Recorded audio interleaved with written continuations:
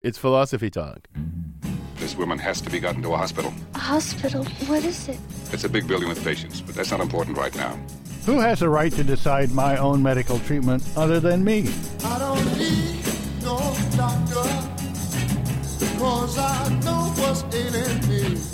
The point is, Turk, if someone tried to pull the plug on you without being totally honest with me, you know where they'd end up? In hell watching The View. Next to the super high, unreachable cupcake table. I don't need no doctor, no, because I know what's in me. Is consent always necessary before treating a patient? There's a whole list of people who don't get to make their own medical decisions. The severely depressed, the mentally ill, children. I've been too long away from a baby. I'm coming down with a misery. The limits of medical consent. Our guest is Jody Halpern from the UC Berkeley School of Public Health. Coming up on Philosophy Talk.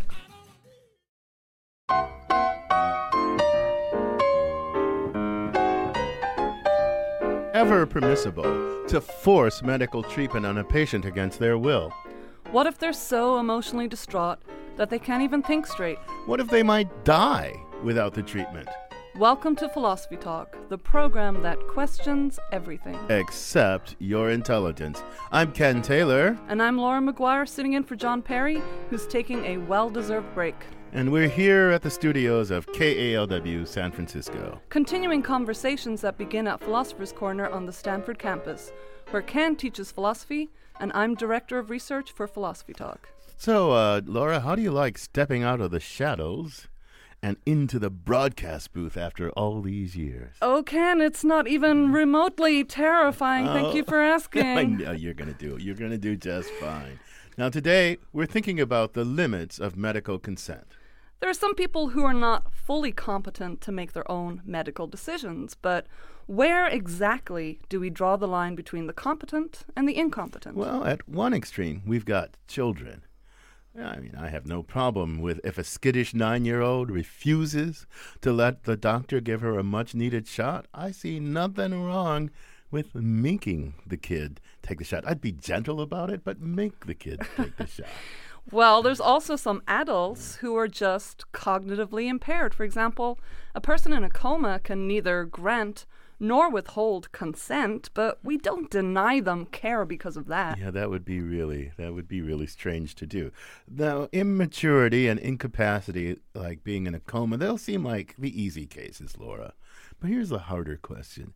Is it ever okay to compel a mature adult who is not incapacitated to undergo a medical procedure against that person's will? No, if they're not incapacitated, we can't coerce them.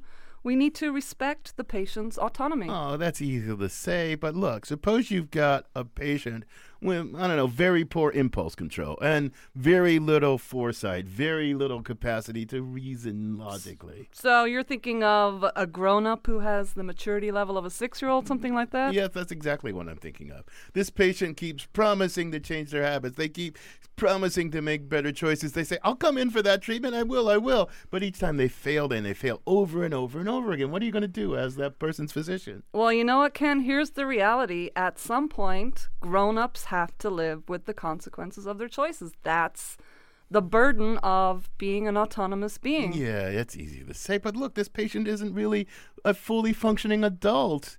And by leaving the decision entirely up to them, aren't we helping to make things worse for them? Aren't we doing some harm to this kind of patient? And physicians are supposed to do no harm, but you're doing harm. Well, you'd be doing them a much greater harm if you simply took away their right to decide. That would be infantilizing them. You'd be denying them their basic human autonomy, Ken. Oh, okay, I know. Okay, you love autonomy.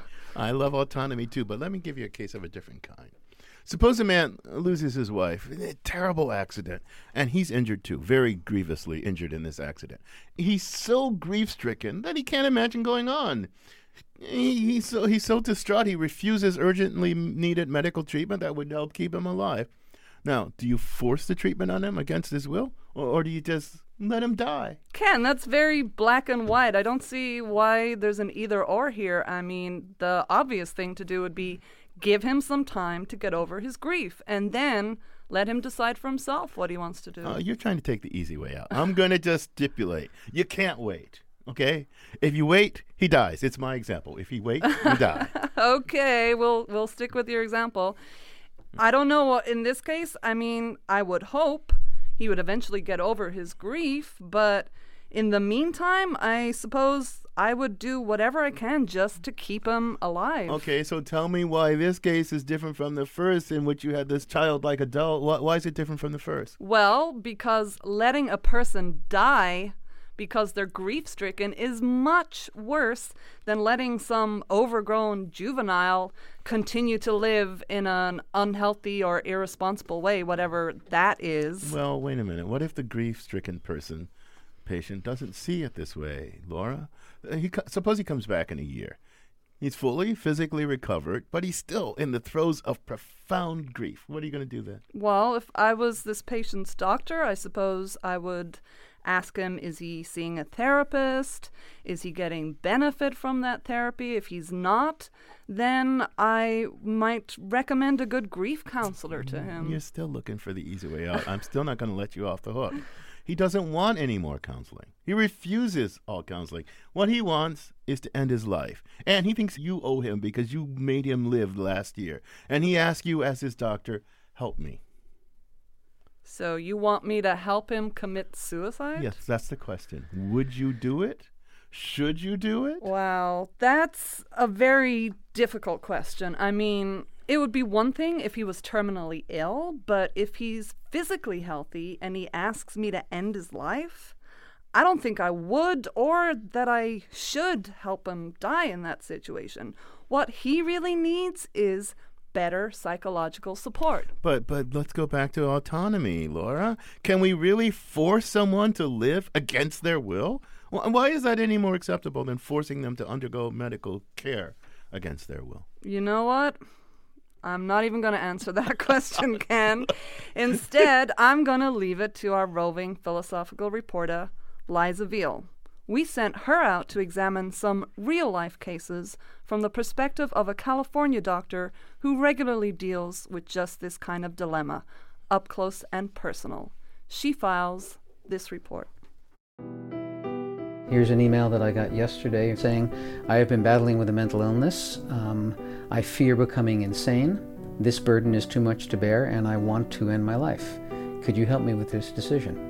Dr. Lonnie Shavelson gets a lot of emails like this. Another patient says, I would like to learn more about assisted suicide or how to obtain the drugs I need for a peaceful death that would not traumatize my 2 adult children. I'm hoping you can help me with a quiet and dignified end.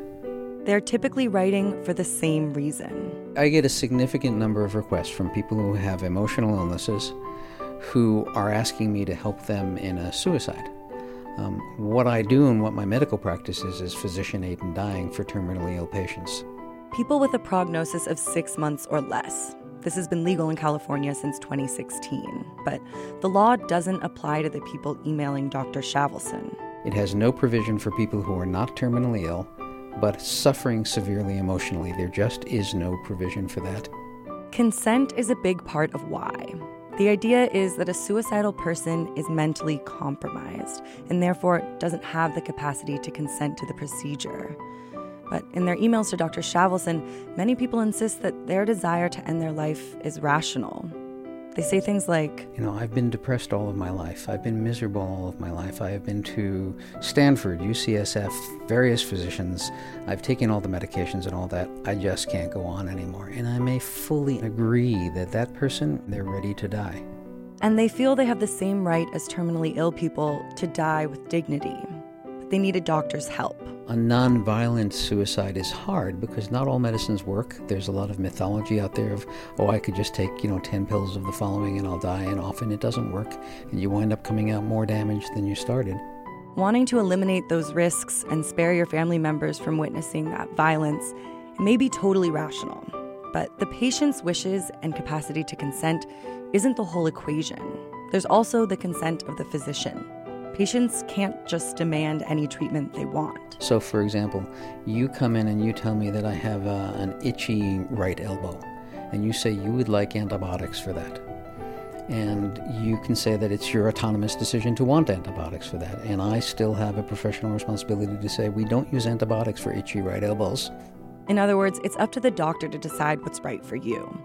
And when it comes to assisted suicide for emotionally suffering people, Dr. Shavelson says he can't make those judgment calls about who really will never get better. There's a point both as a human being and a physician where I have to make a decision to ignore my own wishes.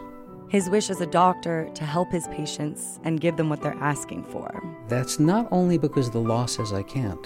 It's an admission of my own fallibility. The human fallibility in each of us, even doctors. That's why even if it were legal, Dr. Shavelson says he'd never consent to participate. For Philosophy Talk, I'm Liza Veal.